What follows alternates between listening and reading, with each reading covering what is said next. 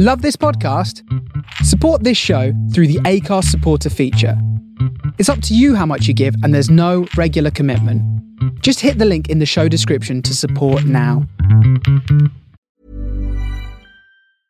Hiring for your small business? If you're not looking for professionals on LinkedIn, you're looking in the wrong place. That's like looking for your car keys in a fish tank. LinkedIn helps you hire professionals you can't find anywhere else, even those who aren't actively searching for a new job but might be open to the perfect role. In a given month, over 70% of LinkedIn users don't even visit other leading job sites. So start looking in the right place. With LinkedIn, you can hire professionals like a professional. Post your free job on linkedin.com/people today. I got the Pengis fabric. I was so happy. I'm keep leaving it all for summer. A really lovely cerulean blue georgette as well. That's going to be my nice maxi summer dress with bell sleeves. I like it. Inshallah. Oh, I see it. I see it. Yeah. Maybe a little tiny. Yeah. I see it. Yeah, I know yeah. it. Hello, everyone. It's been a while. Hope you're all well. Hope you're keeping good. Hope life is good. We're back for another overrated, underrated session at Huckletree, and we haven't recorded a session in a while. So you lot have no excuse to come week this week. It's been a hot minute. It's been hard. It's been hard, you know. It's not Really? easy to dig deep beneath your soul and try and pull something out that is purposeful and will, I don't know. I don't know. I come in always wanting to affect a little bit of tiny change. Mm-hmm. All right, so welcome to our new listeners. This is our overrated, underrated session, and it works like this. The girls are challenged to each bring 3 subjects they'd like to unpack and debate as either being overrated or underrated, and then leave it for public scrutiny. Even the most mundane of topics sometimes give way to often laid and useful perspectives. So don't knock it, give it a listen. And hi, Kieran. We've just Someone's had just doing a Kieran tour. from Huckletree enter the room with a cup of tea. And he's come with a guest. Hello, guest. We're here wrecking the space. Aren't you going to ask Celine about her week? Oh, yeah. Where did you go on your travels, on your week Well, off? actually, my week off, it started on Monday. Yeah. And alhamdulillah, it ended so beautifully. I decided to go to Brighton on Friday. And if you follow me on social media, because like I'm a big influencer and that, that's a joke, guys. I often talk about how I'm a bit scared to actually venture out of London. And I don't know if some of it is indirectly related to our work at Amaliah. Obviously, we read a lot of news, a lot of things related to Islamophobia. And I raise it with Naf a lot. Like I developed like a bit of a fear to go outside anywhere. And I thought, you know what, I really just need to overcome it. Sometimes you need alone time, and sometimes you just need time away to refocus, and sometimes you just need to conquer the fear that you have. Otherwise, it just continues to grow. And alhamdulillah, I met Nasreen. She's one of the founders of Variant Space, and you met her? I've been wanting to meet her for the longest time. She's lovely, She's mashallah. so lovely, My friend mashallah. got her to do a drawing for me for my birthday. Aww. She doesn't do bespoke drawings or anything, but she did her first Oh, one. lovely. I've got it on my She's on my so walls. lovely. And I She's messaged her on a whim. It was Friday night. I was in Brighton, and I thought, oh yeah, Nasreen lives here. So I messaged her, and I think what was nice, in the beginning of the week, I set my intention to have this Iman holiday. At the end of the week, I was surrounded by people who reminded me of Allah. It was just so nice to just refocus, or if anything, be reminded of what's important. Thank you, babes. for sharing Oh, that. and I got my jumper, guys. My first Oh, ethical nice. and sustainable jumper. What's it made from? It doesn't No, look the hippie, origin. guys. It actually looks nice. Yeah. And then, can someone read that? Because I feel like I won't be able to read it.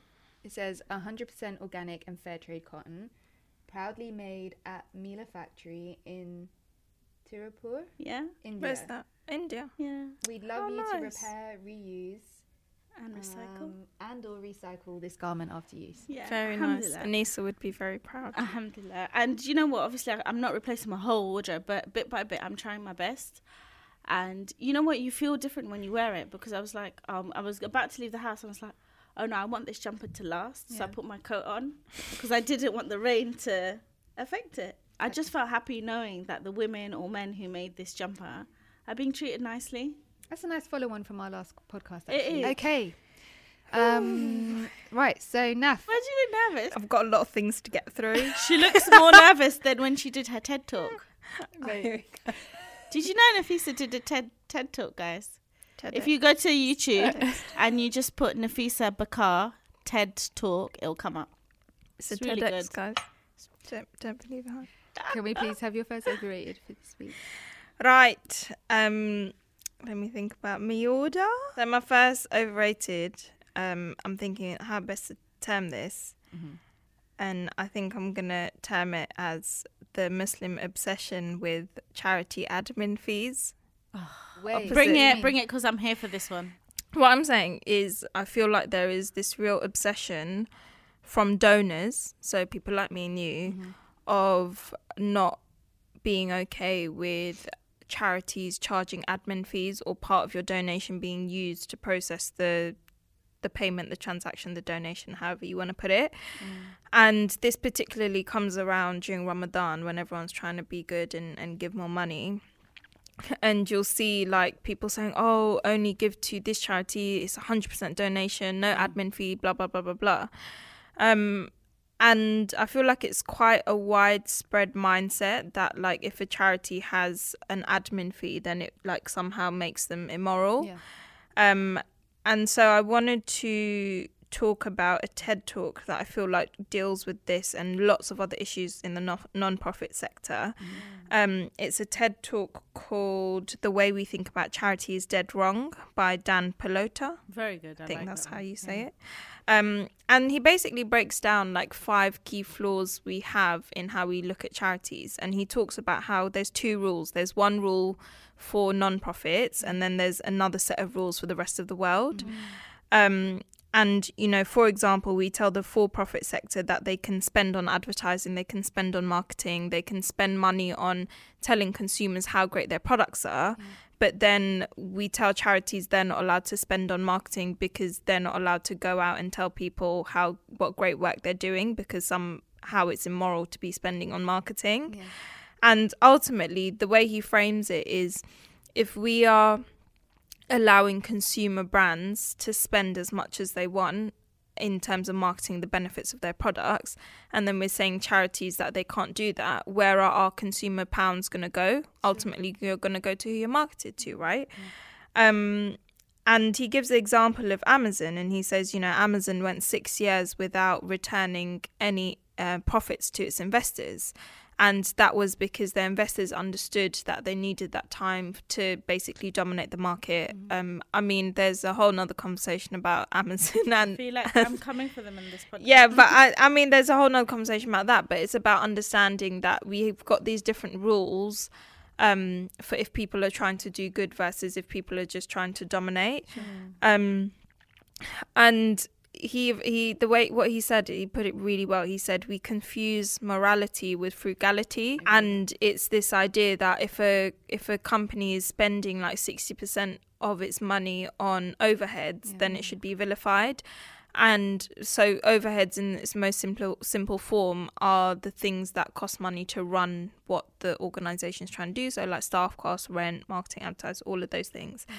And he said, you know, we're taught that, I'm basically like repeating his TED talk, so do go watch it. But he said that, you know, I was just taking a couple of key points, and he said, you know, we're taught that a bake sale with 5% overheads is morally superior. Repeat that? A bake sale, like you setting up a little bake sale with a table and cakes on it, is with 5% overhead costs is morally superior to the professional fundraising company with 40% overheads.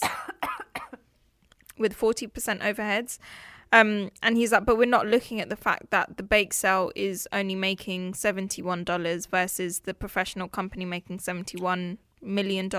And I think as well, you've got, I don't know, somebody who's actually spending time and money to make those cakes. Like, should they not be compensated in some way? Like, it won't be ethical if someone's at a loss on one end. Yeah. And I think it's also about, like, and I feel this way for teachers as well, we're also saying that it's like immoral for people who want to do good. They shouldn't be compensated well.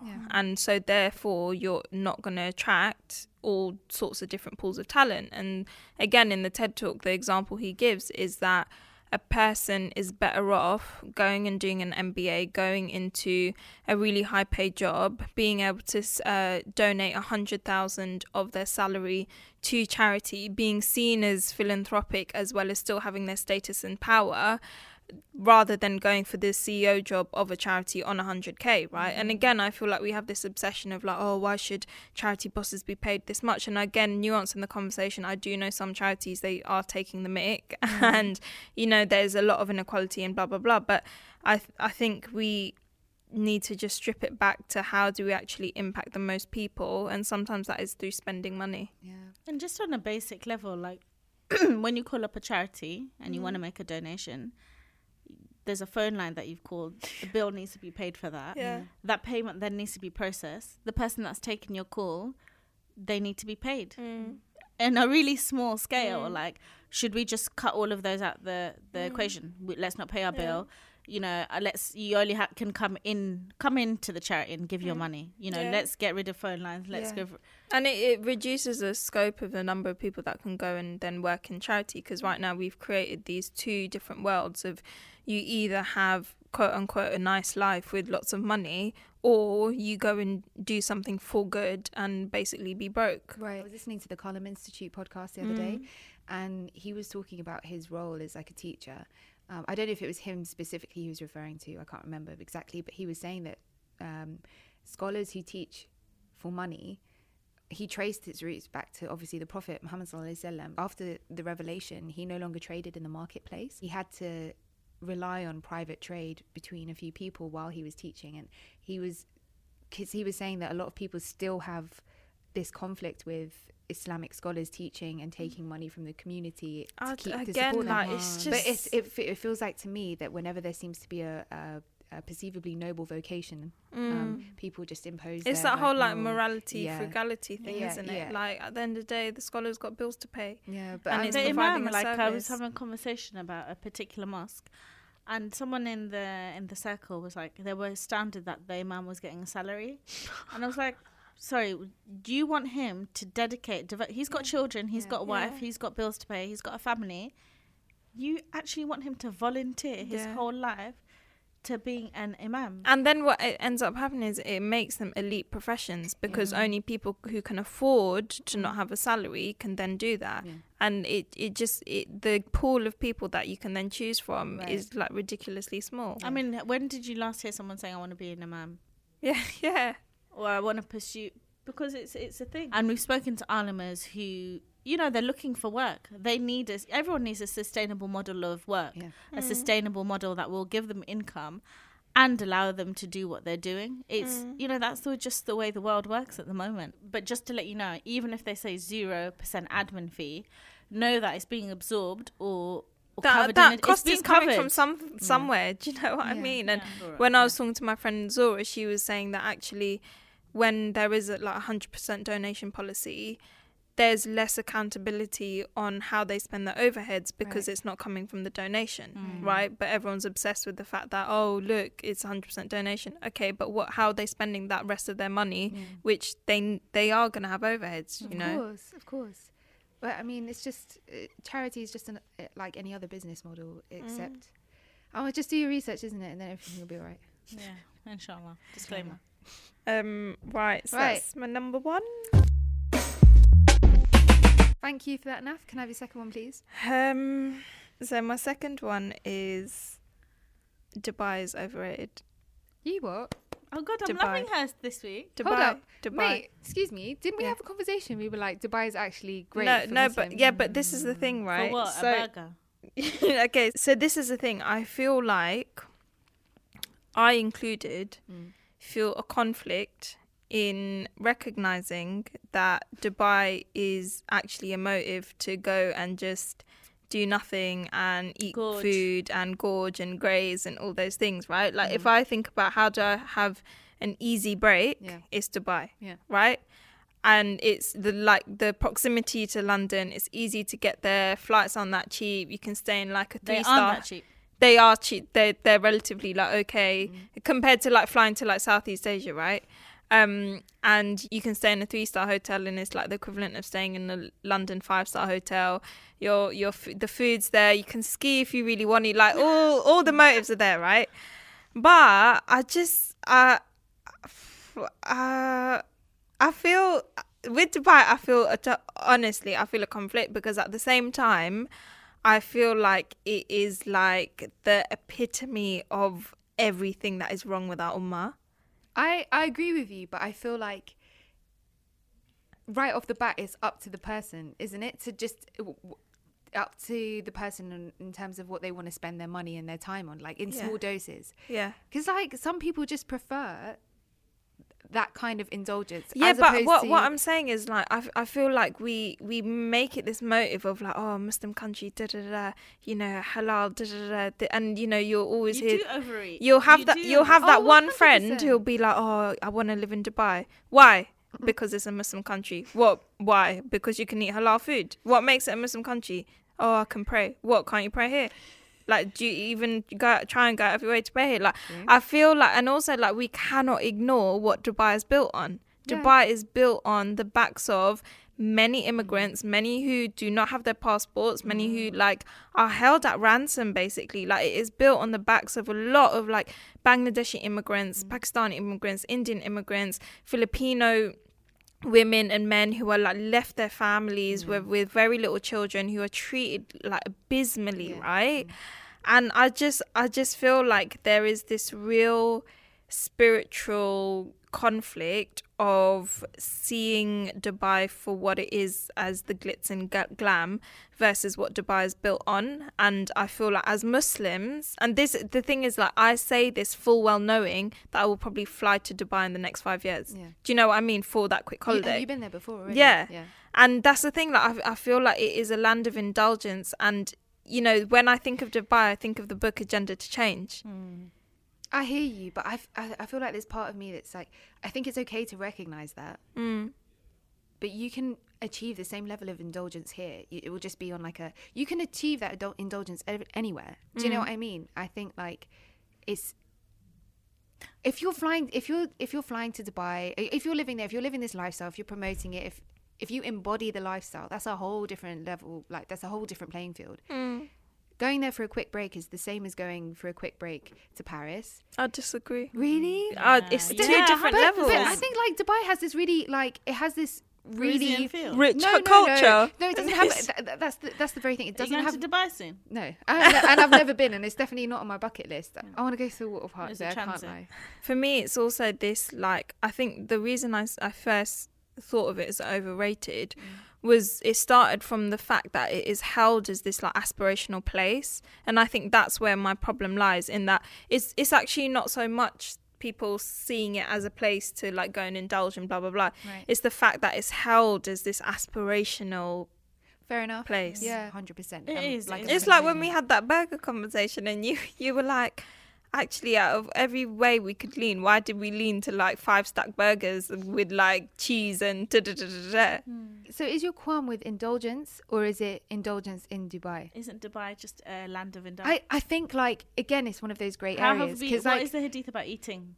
But I feel like you can go to Dubai and not compromise on those values. You run into a spiritual conflict anywhere you go in life. Right. If you but I think there's places like Dubai where like, it's that whole, you know, that whole perfume seller and blacksmith hadith where like, if you walk into a perfume shop, you're going to come out smelling nice, even though you didn't like buy anything, do anything. If you walk into a blacksmith, you're going to come out with some blackness on you, even if you didn't buy anything, do anything. And I feel like that's Dubai. I think it's just being honest with ourselves. That's what it is. It's like, I feel like we lack an honesty. What shopping, consumerism, indulgence, fast food, all these burger shops, what that actually means for us spiritually and our soul.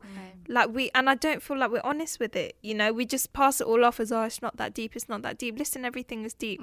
I agree. And I just feel like we lack an honesty with ourselves first and foremost. And that's why me saying Dubai is overrated is me also recognizing that I have fed into that problem, because I have gone to Dubai, because I have loved the indulgence of it, because I have like eaten the McDonald's, you know, like I feel disgusting that I've done that, you know. But I feel like we do need to be a bit more honest with like, I don't understand why we move as if our physical actions do not affect the state of our heart. I agree with you. I agree. Like, Dubai, I feel like is a manifestation of our nafs. If we stopped going to Dubai, it would run out of money. Cool. If we started making different decisions in Dubai, right? Don't we make the choice? Like, For different people, it's different things. For some people, it's saying, actually, I will go to Dubai because I want to go to Dubai, but these are my rules of engagement. Right. For other people, it's like, I'm never ever going to step foot in there. Like, I have a friend, she's from Bangladesh, and she's like, I cannot, in good faith, go to Dubai because it's been built on the back of Bangladeshi men and women who have been treated abysmally, you know? And for her, that's just a moral stance. Okay. I think it's important. It is, man. All right. What's your third one? My third one, I have to give credit to Aisha, who came down to the office a couple of weeks ago. I don't have an Instagram handle at the moment. If you're listening, hi. Okay, so she actually gave me this recommendation for Overrated, and I could not agree more, right? Go on. Overrated. Muslims getting excited when rappers use words like inshallah or alhamdulillah in their music and feeling validated. What is wrong with your deen and what is wrong with your state? Like, how can you get Everyone gets hyped when Drake uses mashallah. And this is the thing, like, do you not understand that he knows, he's a culture vulture, like, he knows the effects it's gonna have, and you like are gonna get so gassed. You're gonna share it, like it, yeah, tweet for it. me, you're gonna start singing on Instagram and miming along to the lyrics. Just stop it. And it's like, you know what? Drake now becomes halal music. Where are you in your deen? And I'm not judging here. I'm just, again, I'm asking for some honesty of like, how can you feel so validated that a rapper who's normally talking about like naked women and all sorts, how can you feel validated just because they drop it inshallah? Because, this is my opinion, but I'm going to do it because I went to a talk on the media and our relationship as Muslims with the media. It was by Darlene Mujahid, and I think at the time she was working for the Obama administration. And she said, the next time a Muslim is in the news for a positive reason, start observing the Muslims around you and your own behavior. And I think she referenced, I think it was something to do with Muhammad Ali. It was Muhammad Ali's funeral. Was it perhaps Muhammad? No, I think that was the reference I used. But if you looked, when they praise a Muslim in the media, suddenly our own self-esteem rises. And then the moment that they again demonizes, our self-esteem dips. The problem here isn't, the problem is the media, but the other problem is that our self-esteem and our validation is based on our relationship with the media. And how many times have we seen, like we've seen it recently with, you know, Islamic scholars and people of knowledge, things have come out and then our iman's dipped or our self-esteem as Muslims has dipped as well. The problem is our relationship and how we relate to Islamic confidence. Our Islamic confidence should not be derived by a BBC report and somebody having to tell me Muhammad Ali is a man or whatever it is. And I'm not going to say like it's easy. Like we're bombarded with the media day in, day out, right? So I can see why people would get a little bit hyped about something positive. You know, something that is being used in some positive light. I can understand that. But it does, I think, lend to the fact that we need to review our own relationships with the media and then our own relationships with our Islamic confidence. Like we saw with Sinead O'Connor. Like, why do you feel so validated just because... You know, that same week... A brother on Facebook, he was like, can people name me inspirational Muslim figures, male and female? 80% of the comments were Sinead O'Connor. And I was like, rah, she's been Muslim for a hot minute. Literally a hot minute. We ignored every other person. Is it my go? Yeah. It is. Thanks, is it my guys. overrated? I really like them now. Yeah, thanks. well done. I can't say Right. my underrated is strong, but, you know. Really, see? Right, Selena, can I have your first overrated, please? All right, so my first overrated is... Is that a Liverpudlian accent? I don't even It's know. great. I want to read two definitions. The first one is an abundance mentality basically means being of a mindset that there is plenty out there for everyone. The scarcity mentality is limiting. It may seem like a good plan at first, but over time too much energy is wasted on conflicting, negative thinking and stifled creativity. So, off the back of that definition, I want to lead on to my first overrated. Okay. And me and Nafisa, we often get people DMing us about their business idea and, you know, again, I emphasize the word idea. And one barrier that often crops up, and makes people shy away is someone has the same idea as you, Right. or the idea exists in the market. Right. I'm telling you now that third coffee shop that opened up on the high street that's going to serve avocado on sourdough is not thinking there's a coffee shop down the road, right? Yeah. Or if they are, they're going to perhaps offer something different. Their branding will be different. The vibe will be different. They'll cater to a different audience. And when you think like that, when you think that someone else has your idea, someone's about to enter the market, you need to step out the game full stop. Honestly, You're not ready. because you're not ready. And scarcity, if you're coming to decisions from a place of scarcity mentality, you're going to struggle. Amalia has been around for what, 2.5, 3 years? If you're operating from that place, you're going to struggle. You're going to struggle off the bat, and you're going to struggle in 2 months, 2 weeks, and I don't think you're going to survive. And I say that because when we started Amalia, from the moment that we begun, we were told that modest fashion platforms existed. Several started cropping up around us. You know, if we started withdrawing at the sign of the first sign of competition, do you think we'd still exist? Right. During a time to Amalia, the amount of people that tag me in, oh, look, they're doing the same thing as you. Oh, look, they're a platform for Muslim women. The first thing I think, alhamdulillah, the first thing I do is make dua. Because I make dua. Because it doesn't matter. It doesn't matter if someone is doing, or you perceive someone's doing exactly what you're doing, because they're not. No one can build what you're building. But even if they are, like, I don't think we realise that, like, we have a creator who, you know, like, he's not limited. Allah is not limited, you know. If it We is are limited. Yeah, if it is in your rizq, and if it was meant for you to be, no matter if there's 100 other people doing the same thing as you will get what you need to do. Yeah. And I feel like it's that, going back to episode 1, trusting in Allah rather than trusting in yourself. 100%. If only one bakery made bread for people, a lot of people would go hungry. You need more than one bakery in town. You need to feed a lot of different people in a lot of different areas, and not a lot of people like the same bread from one type of bakery. So And true. my next one, these are all quite abstract, guys. Yes, So I like that. the next one, it was that a thought I actually had whilst I was on a panel. It was for the BAME Festival, and I was talking about motherhood and work. Often I don't really have time to think about my life until I sit on a panel or I come to the podcast. What a life. What a life. What a life, mate. And or really, like, you know, think about how and why I'm living my life the way I do. And it was only when I sat on that panel I realised that I'm just doing everything that society doesn't expect of me. I'm running a business with my sister.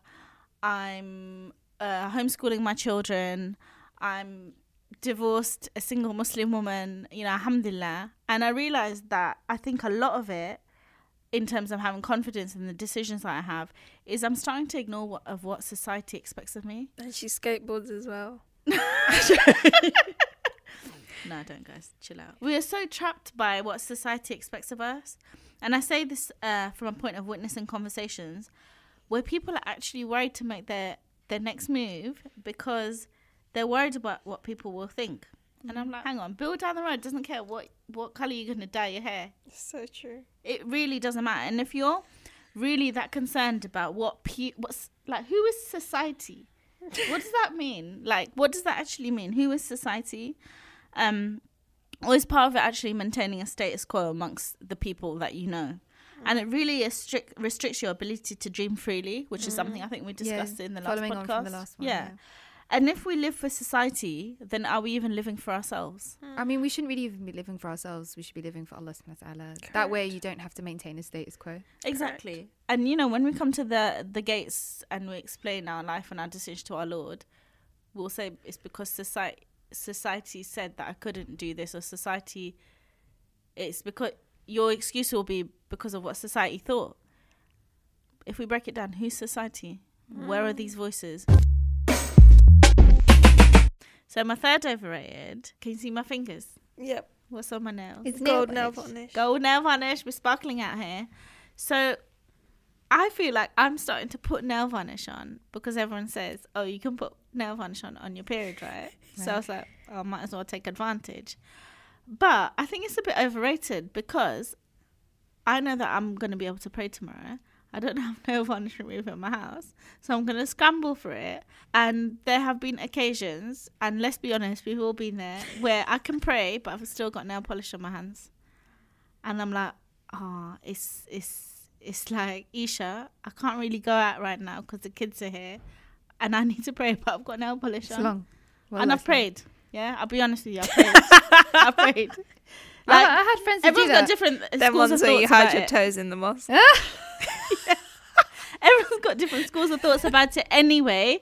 My particular stance, I'm like, you know what? Let's just. I always have respect for that auntie that comes unapologetically with her painted toes. Yeah, I'm like, it's always red. People, yeah, it's always red. I've had some people that have been like, look, I haven't managed to get out and get some nail polish remover. That's on me, but I'm not going to stop praying because of it. Yeah. And you know that I've worn nail polish once in my life. What? Yeah. It's just out of personal preference. I don't have anything against nail polish. Well, there you go. You're always praying then, inshallah. But not that it should stop you. So I think it's overrated for the fact if it inhibits you from then praying. So I know that my to-do list today, I need to go to the pharmacy on my way home and buy a nail polish remover for the one time in the month that I wear nail polish. But isn't that just the inefficiency in your own life? Yeah, but you know what? That inefficient. Why does the nail polish remover keep going missing anyway? Isn't that an inefficiency in your own life? It in your is. own But household? you know what? It's not really sparked that much joy in me. Like, it's a bit of a nuisance. I've been anxious about the fact that I need to remove it. Some girls really love their nails. Like, they paste. There's never been a faster or easier way to start your weight loss journey than with PlushCare. PlushCare accepts most insurance plans and gives you online access to board-certified physicians who can prescribe FDA-approved weight loss medications like Wegovy and Zepbound for those who qualify. Take charge of your health and speak with a board-certified physician about a weight loss plan that's right for you. Get started today at plushcare.com/weight-loss. That's plushcare.com/weight-loss. plushcare.com/weight-loss. Since 2013, Bombas has donated over 100 million socks, underwear, and T-shirts to those facing homelessness. If we counted those on air, this ad would last over 1,157 days. But if we counted the time it takes to make a donation possible, it would take just a few clicks. Because every time you make a purchase, Bombas donates an item to someone who needs it. Go to bombas.com/ACAST and use code ACAST for 20% off your first purchase. That's bombas.com/ACAST, code ACAST. So much attention to their nails, though. I used to be that person. I used to change as well. my nail colour Me every and day. Selena religiously had our nails painted. Is it? Yeah. I know. I've got a lot of friends who take Religiously, such you know. pride. Literally, it was religiously. Yeah. Going somewhere new, nails. To the point where, like, if a friend saw my hands without nail varnish, they'd be like, "Oh, you're not wearing nail varnish." I wish I just. And it'd be obnoxious colours as well. yeah, obnoxious, Larry. None of this like nude. No. Mine would be obnoxious. Yeah, like that neon pink. I really wish I I had miss it that. now. No, I wouldn't lie. Like, I do like acrylics. I do like them. I've always had the idea of them. But for me, But also taking them off scares the absolute ish out of me. Yeah, I do like acrylics and that whole thing. But I right now, the knowledge that I have, I operate from a place where I'm like, you know what, you can't have nail polish. It's a 5-day turnaround, isn't it?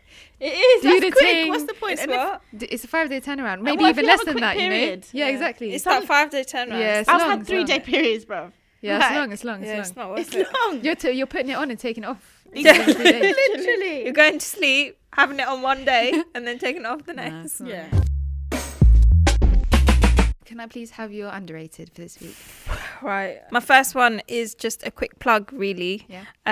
My underrated. Are we getting paid? No. Okay. My underrated is a movie that Amaliah premiering this Friday. Well, this podcast will come out on Sunday. So the film is called The Judge, and we're going to be screening it at Lush Film Festival. Well, we would have screened it by the time this comes out. It's a fantastic event, mashallah. Yeah, and I genuinely, like, regardless of Amaliah working on the movie, well, we didn't work on the movie, just regardless of Amaliah screening the movie will eventually be available on Amazon Prime, I believe, maybe in February. So I would really recommend watching it. It is incredible, and I feel like it is the sort of movie that we need to be able to have certain conversations. So in a really short context, to not give any spoilers, the movie is about a woman who is a judge in Palestine in Sharia courts, and she in particular makes rulings on family law and divorce. And this is a real story, by the way. Yeah, it's a documentary following her life, and it kind of shows like how much she has to go through to even be in that position, the misogyny she faces in the workplace, the attitudes that she's battling about women, men and women, not thinking that she should be in that position. And then also you see like the cases of these women coming to her and saying, look, this is my situation, I really need a divorce. And it just raises so many conversations. And I think what I found really interesting was that there were so many parallels to our UK context, and maybe the fact that I found that interesting is showing my own bias of me thinking Palestine's a certain way, but there were so many immediate parallels, because even in the UK, Umra Bone who is the equivalent of Judge Khulud, was only appointed, I think, last year. Oh, really? Yeah, so it shows you like we're literally in the same position. Right. And even her, you know, she's in a very male-dominated sphere. She rules on like divorce and family law and things like that. She's based in Birmingham, right? Yeah, and she would have been on the panel on Friday. Oh, no! Yeah, she's going to be on the panel talking about... Oh, right, I thought you said she's backed out, but... Oh, no. And what I found really interesting in the movie when I was watching it was how easily these women were believed. And for me, I found it really fascinating. Like, it literally is a case of, if you're coming to the court and you're saying, look, my husband has neglected me, or my husband has done X and Y, or this is not working out, or I've been abused. Literally, the woman she's asked, like, would you take an oath about this on the Quran? And she's like, yes, I would. The Quran is given to her. She puts her hand on the Quran and she says, I swear by Allah that this has happened. And it was, especially in like the era of Me Too, right? I just thought, wow, like the whole point of Sharia is to be quick and efficient. And the way that they believe these women, because they believe that they're God-fearing, and they also believe that even if they aren't God-fearing, and even if they were to not be telling the truth, that we have the ultimate justice through Allah. Right. And so while we can do everything we can in our might to kind of seek that justice, we have to have a certain level of tawakkul. Yeah, tawakkul, that like, you know, Allah, you know, he is the just one. So yeah, an amazing movie, and I really feel like loads of people should watch it. Inshallah. And just to support, I think, movies or documentary. What does that sound like? Documentaries. And to support such narratives, so more of it comes out. Yeah, basically, exactly. More of this type of stuff is surfaced, you know.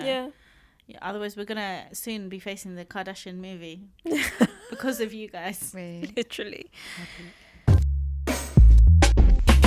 So my second one, I've got my notes ready, and this is the one she's doing her dissertation research on. So before, that was for the admin fees one. We do research, and she was there with her laptop writing things down. So my second underrated is the effects of the overconsumption of plastic. Mate. So I would probably call myself fake woke, because I get really like angry about certain issues, but then don't give that same like energy to other issues, like the use of plastic. And so for me, again, I feel like some of these podcasts are just like learning, and then you're like, hey, I think everyone else should learn a bit about this too. So my friend Anissa, who is founder of 23 Code Street Coding School for Women, she has always been like, if she sees plastic, she has like an actual reaction to it. She's just like, oh my God, this is so wasteful. And to be honest, I never really got it. I was like, oh, she's been so extra. But the more I've like looked into it, and the more that she's actually educated me, I've realized like, what the heck are we doing to the planet? Honestly, it's scary. It's nuts. So scary. And so what I would Yeah, so I think, again, it's this disconnect to understanding that what we consume and what we do and where we spend our money has real repercussions. And I know there's a whole other side of the conversation. But what about the big brands? Yeah, which is about, what about big corporates and da-da-da. But, you need to do what you can do as well.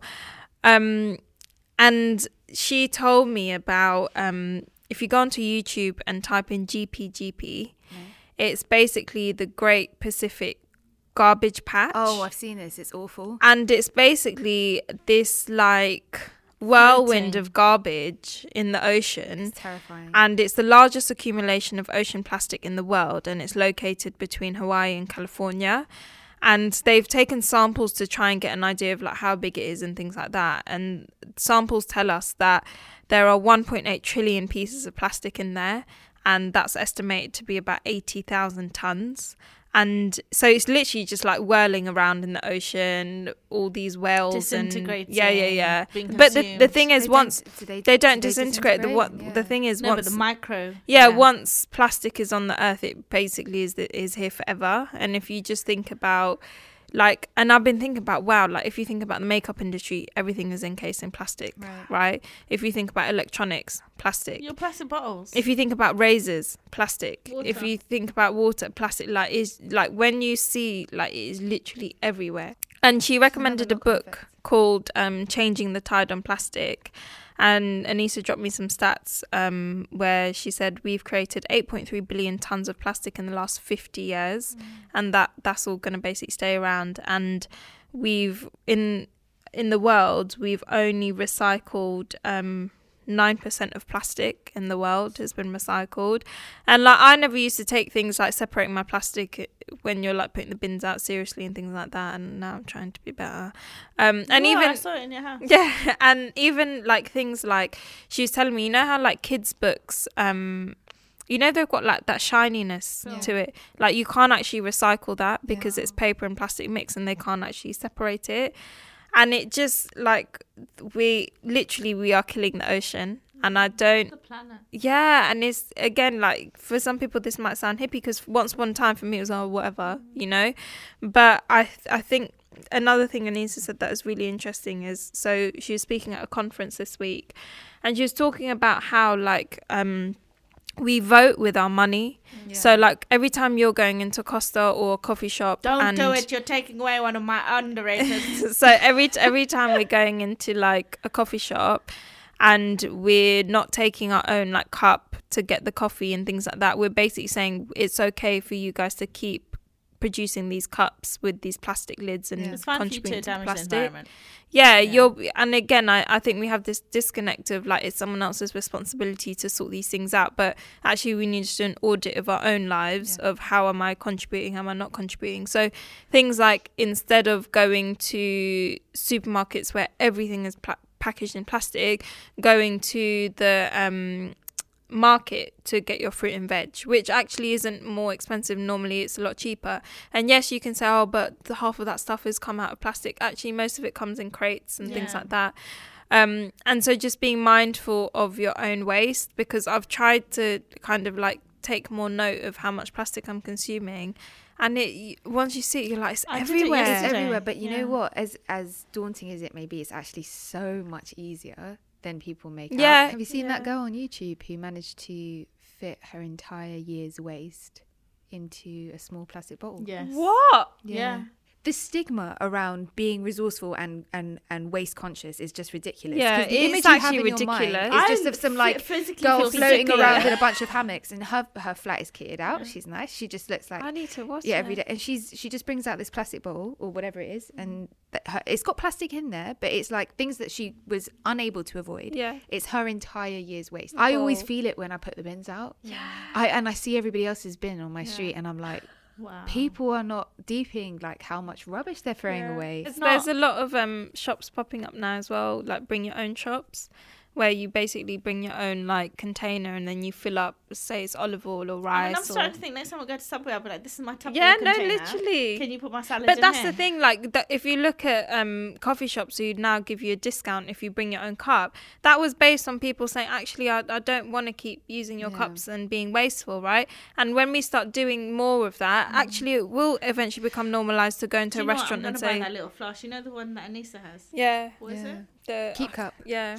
I would and also just look into more sustainable materials, because reusing plastic is not ideal either. There's a lot of like BPAs in plastic seep into your food after a while. Mad. But it's nuts. It's just crazy. Just don't buy crazy. plastic. And do your own research, guys. All disclaimers apply.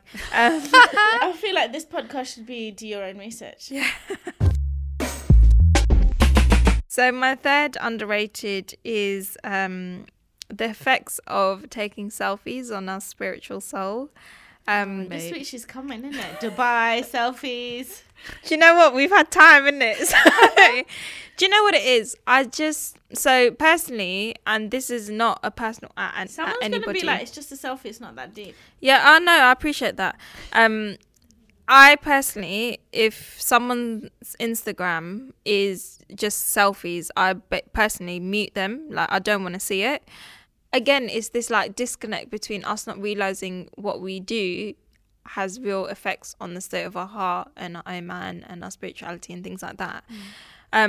It's narcissism, isn't it? Is to post it's true. Like, we try and like cover it up. Oh, I just want to show people how creative you can be with makeup and all of these things, and it's just self-expression. But what if you're on Mua and that is yeah, but Shiloh, come on, man. Let's be just be honest with yourself. It's your portfolio. Okay, fine. I'm just doing counteracting. Okay, we'll park Muas, all right? Fine. For the rest of the population, what if you're a photographer and you do portrait shots of yourself? Oh, maybe not. Like, if your social media account is like selfie after selfie after selfie after selfie after selfie after selfie, I can tell you for free that is going to have an effect on you.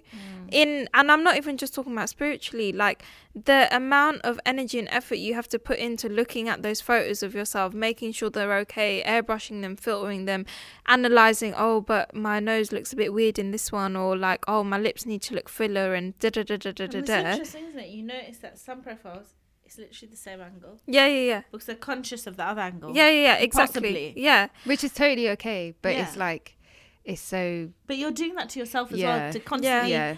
You're reinforcing... verifying, only I can only post this one. And I just think we can't just say, oh, it's not that deep, because actually for you to create a whole account just for your face is quite deep. Like, it just... You lot should have seen me back in the day. Were you that I was person? a professional... Listen, this was like Bebo days though, yeah? Because...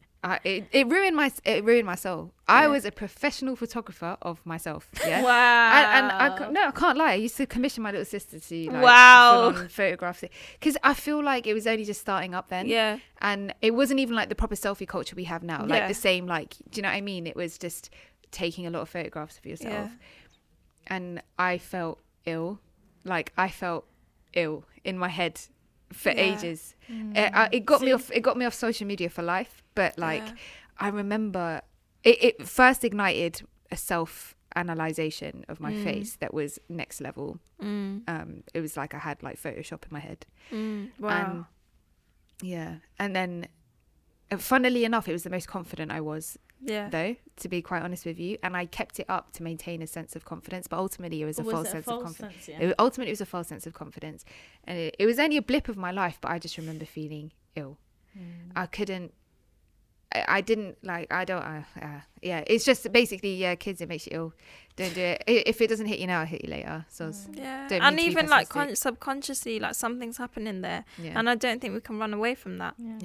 And I think another thing is, you know what, let's remove the effect on yourself. Actually, there is a wider effect, and I'm going to use the word influence on other people, because you're filtering up that image, you're doing whatever it is, and then that person thinks you look like that on a daily. And they start feeling insecure. I downloaded Facetune for the first time, not because I don't take photos of myself, but I was like, I just want to see what the fuss is about.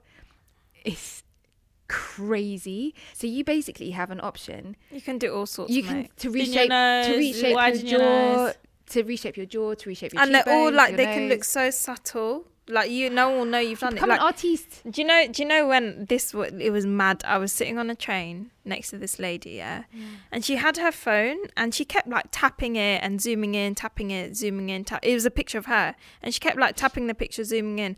And I was looking, I was like, what's she doing? Because she's like profusely tapping on different parts. And then I realised she was altering the whole image, right? And I was sitting there in disbelief because I was obviously sitting next to the live version of her. And she's there it was little things like she puffed up her hair, she made her eyebrows more arched, nose more slim, lips more fuller, erased any lines, cheeks absolutely chiseled, neck, even her hand, she made her hand slimmer. Even her hand, she made her hand slimmer. That's going on a dating site. And is her social media, isn't it? Her like her arm, every single part of that photo was like doctored, right? Oh God. And it was the first time I'd seen it. Posting real pictures of myself. Yeah, and the thing is, like, obviously we know this stuff happens, right? But I've never used those apps, and it was the first, like, for me, I find filters shocking in themselves, you know, and to see like the levels at which this woman had changed her image for online, like I honestly, I was shocked. I mean, now you think back to those discussions when we were like teenagers about like having real representation of women in magazines, right? Because I used to think, well, what is all the fuss about? Like, and I got that like they used Photoshop, but I just thought, well, whatever, they're still like really beautiful, they can't do much. And then we've been given the tools to do it ourselves, and you see what goes behind it, and it's like the fact that we're like normalized it as well, to say actually have doctored this image because I'm not. We're essentially saying I've changed it because I'm not okay with how I look, and I think I should look like this. The thing is, it's not deep in the fact that it's really not deep in how it affects. I don't use social media. I am still really paranoid about the way my face looks. Like we've had this discussion over and over again, and I think to myself like, what did people used to do before? Even mirrors, mate. Like they were just looking spoons and like, they just got on with their life. Yeah, cheekbone feels alright. And it just was not a big part of our life. And I know narcissism has manifested since time immemorial in lots of different ways, and it's rooted in traits. It's rooted in a whole. There's a whole genre of it in Greek mythology and civilization, and it's obviously got some. But I feel like even narcissism back then was like deep. Do you know what I mean? Like now. It's been reduced to it's because it's become so normalized as well. Like it's and there's no point beating around the bush. Like it goes back to what you're saying about having honest conversations with yourself. But I feel like this is maybe the one time I would use the context of having a collective like goal to eradicate something from our society. I don't believe that taking lots of photos of yourself is a manifestation of confidence. Not in the bottom of my heart. I really don't. We can try and dress it up. We can try and use that argument, but I don't. I think having snapshotting moments of your life to celebrate a memory and you know, celebrating how you look that day, that's cool. But like, you know, because people would do that at their birthday parties on like Polaroids, you know, and like it's not a matter of it being a moment, capturing a moment and it being instant. It was just like, they didn't attach that much weight to it. Yeah. And the weight that's being translated, and they didn't edit it and do this it's and just do that. too much. And like, what are you doing when you go to Dubai? What are you contributing to? What are you doing when you take a photo? What are you contributing to? What was the other ones? What were you supermarket? What are you doing when you go to the supermarket and buying plastic? What are you contributing to? And if we are super honest with ourselves, I mean, the consequences of these contributions are beyond peak. Big whirlwind in the middle of the ocean. And then on the other side, insecurity. I mean, the metaphor for everything. The other side, what it takes for you to calm down on them is actually not that much. Yeah. You know. Yeah. I'm sorry, guys, but it's not a rant. It's like say you live your best lifeline, please. I just want everyone to live their best lives, and I also want to live my best life. And I'm just trying to help myself and some other people. Just small changes in it. Yeah. These are my underrated. So the first one actually it continues on quite beautifully in terms of what we've already been speaking about. But I think what's underrated is consumer power. And this comes from a conversation that I was having in one of my mini WhatsApp groups, and it broke out about a big fashion brand and the ethics behind it, and how modest is a modest fashion brand if their practices aren't modest, if their fabrics aren't sustainable, and their workers aren't being treated well. And sometimes these conversations, we hear a lot of apathy. You know, I'm only one. How can I actually make any change? You know, how can I start contributing to less plastic consumption in the world? And ultimately, as a single person, I can only be accountable for my actions. Yeah. And at the end of time, I will again just be I won't be here to answer what you've done and what you haven't done. I will literally be accountable for how I have treaded on this earth, how I have consumed, and what decisions I have made. I can try and affect change, but we've seen it in our deen as well. Change is affected by changing your heart first. Changing We're only yourself. asked to try, to strive, and to change. You know, no one's telling you to go and hold, you know, big corporates to account. You know, you at least just try and change your own behavior. And I think we underestimate our power. Like, we are seeing avocados and Kardashians everywhere. Be honest, avocados and the Kardashians everywhere. It's true. They're not forcing it upon us. They will only force things. They will give us what makes money. People are buying avocados and people are consuming the culture of the Kardashians, right? Can't believe I even coupled the word culture and Kardashian together. If we stopped watching the Kardashians, do you know what would happen? They'd stop airing. They'd stop being the endorsement for the next product. If we stopped eating avocados, do you think your local brunch place would put avocados on your plate? How can I not change my ways if I know that there is a woman in a factory being mistreated? How can I not, like, and it takes a lot from my heart then to consciously say, I don't care. It's not that deep and I can't affect any change. The next one that I want to surface and I think is underrated is asking for help. In terms, if we just take for Amaliah alone, why are you laughing now? What? Is asking for help. The reason why Amaliah has now, inshallah, you know, we're going to make it to our 3rd year is because we ask for help. Like, routinely, we ask for help. The mic that I'm speaking into was borrowed off someone. The room that we're in was a favour from someone. We routinely ask people to help us out. And we survive because we've asked for that help.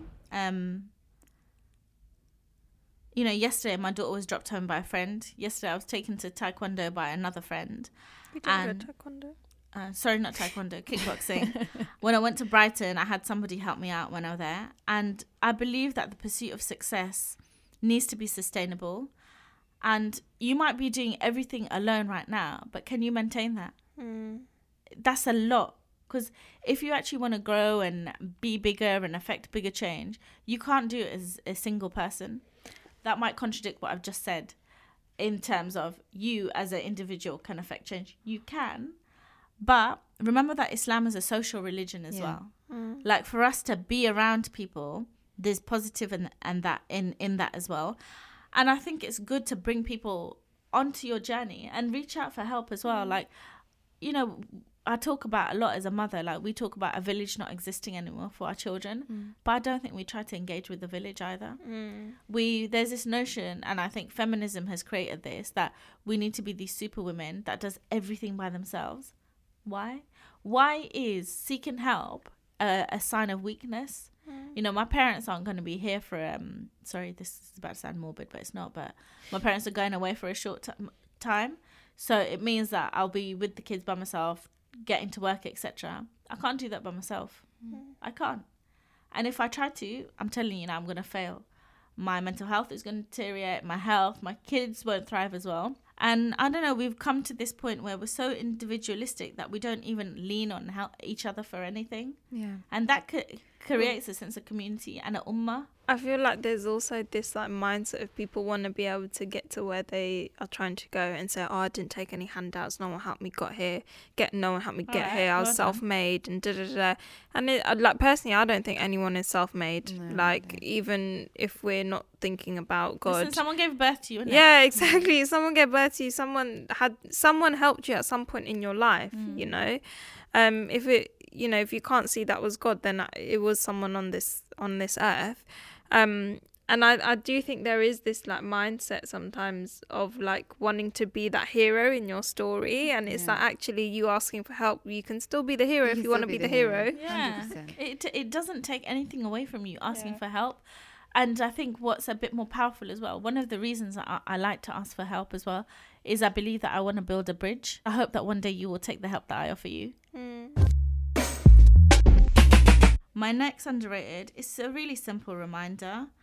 And it was something that I spoke about on my social media the other day. If you want the angels, the purest of creation of Allah, to make dua for you, make dua for someone else. And if we go back to the hadith, whenever a Muslim supplicates for another Muslim, the angels say, may the same be for you too. That one has always got me. And I wanted to go back to what I was saying on the social media. You know, I haven't always been practicing. I started practicing, 6 years ago? Something like that anyway. And I was just looking back at events in my life where I could have gone down really difficult, dangerous roads or routes or whatever it is. And I was like, what was it that stopped me? Obviously, at the time, I wasn't making dua, I wasn't praying, I had no connection to Allah. And I was like, you know what? It's the parents. It was the dua of my parents. And I think sometimes we underestimate where we are. Like, you know, I don't deny that people make dua for us and for Amaliah to, you know, we hear it. We say, you know, I always make a dua for you guys. And I really appreciate it. And, you know, when someone says, make dua for me, make dua for them. Yeah, because you don't know how that will manifest. And know that the angel is asking for the same for you too. One day, a terrible fire broke out in the forest and the huge woodlands, and it was suddenly engulfed by a raging wildfire. Frightened, all the animals fled their homes and ran out the forest. As they came to the edge of the stream, they stopped to watch the fire. They were feeling very discouraged and powerless. They were all bemoaning the destruction of their homes. Every one of them thought there was nothing they could do about the fire, except one little hummingbird. This particular hummingbird decided it would do something, so it swooped into the stream and picked up a few drops of water and went into the forest to put out the fire. Then it went back to the stream and did it again, and it kept it going back and forth. All the animals watched in disbelief. Some tried to discourage the hummingbird and even laughing. Don't bother, this is too much and you are too little. Your wings will burn and your beak is too tiny. It's only a drop. You can't put out this fire. As the animals stood around disparagingly at the little bird's efforts, the bird noticed how hopeless and forlorn they looked. Then one of the animals shouted out and challenged the hummingbird and mocked, "What do you think you're doing? You can't put the fire out." And the hummingbird asked, without wasting time or losing a beat, "I'm doing what I can, and that's what Allah will ask me." Well, that's a wrap. I feel quite empowered, kids. Thanks very much. All right. Thank you to everybody. My girl's really going to start eating apple into the mic. Thanks for listening, everybody. Please stay tuned for the credits, and we'll see you on the next one. Inshallah. Assalamu alaikum. This apple is so yummy. Hey everyone, Yasmin Abdelmajid here, recording from London. Thanks for listening to this week's episode of Amaliah Voices. We'd love to get your feedback. So if you want to get in touch or read out next episode's credits, hit us up at contribute@amaliah.com. We've also got a spot open for those of you who want to submit your own voices to Amaliah and tell us what you really took away or liked from this episode. You can also find us on Instagram at Amaliah_com and on Twitter at Amaliah_tweets. This episode was hosted and produced by Sarah Amin, and would like to thank Mr. Harry Hitchens for helping us out with equipment and Mario Saad for music. Like, share and subscribe, and we'll see you on the next one, inshallah.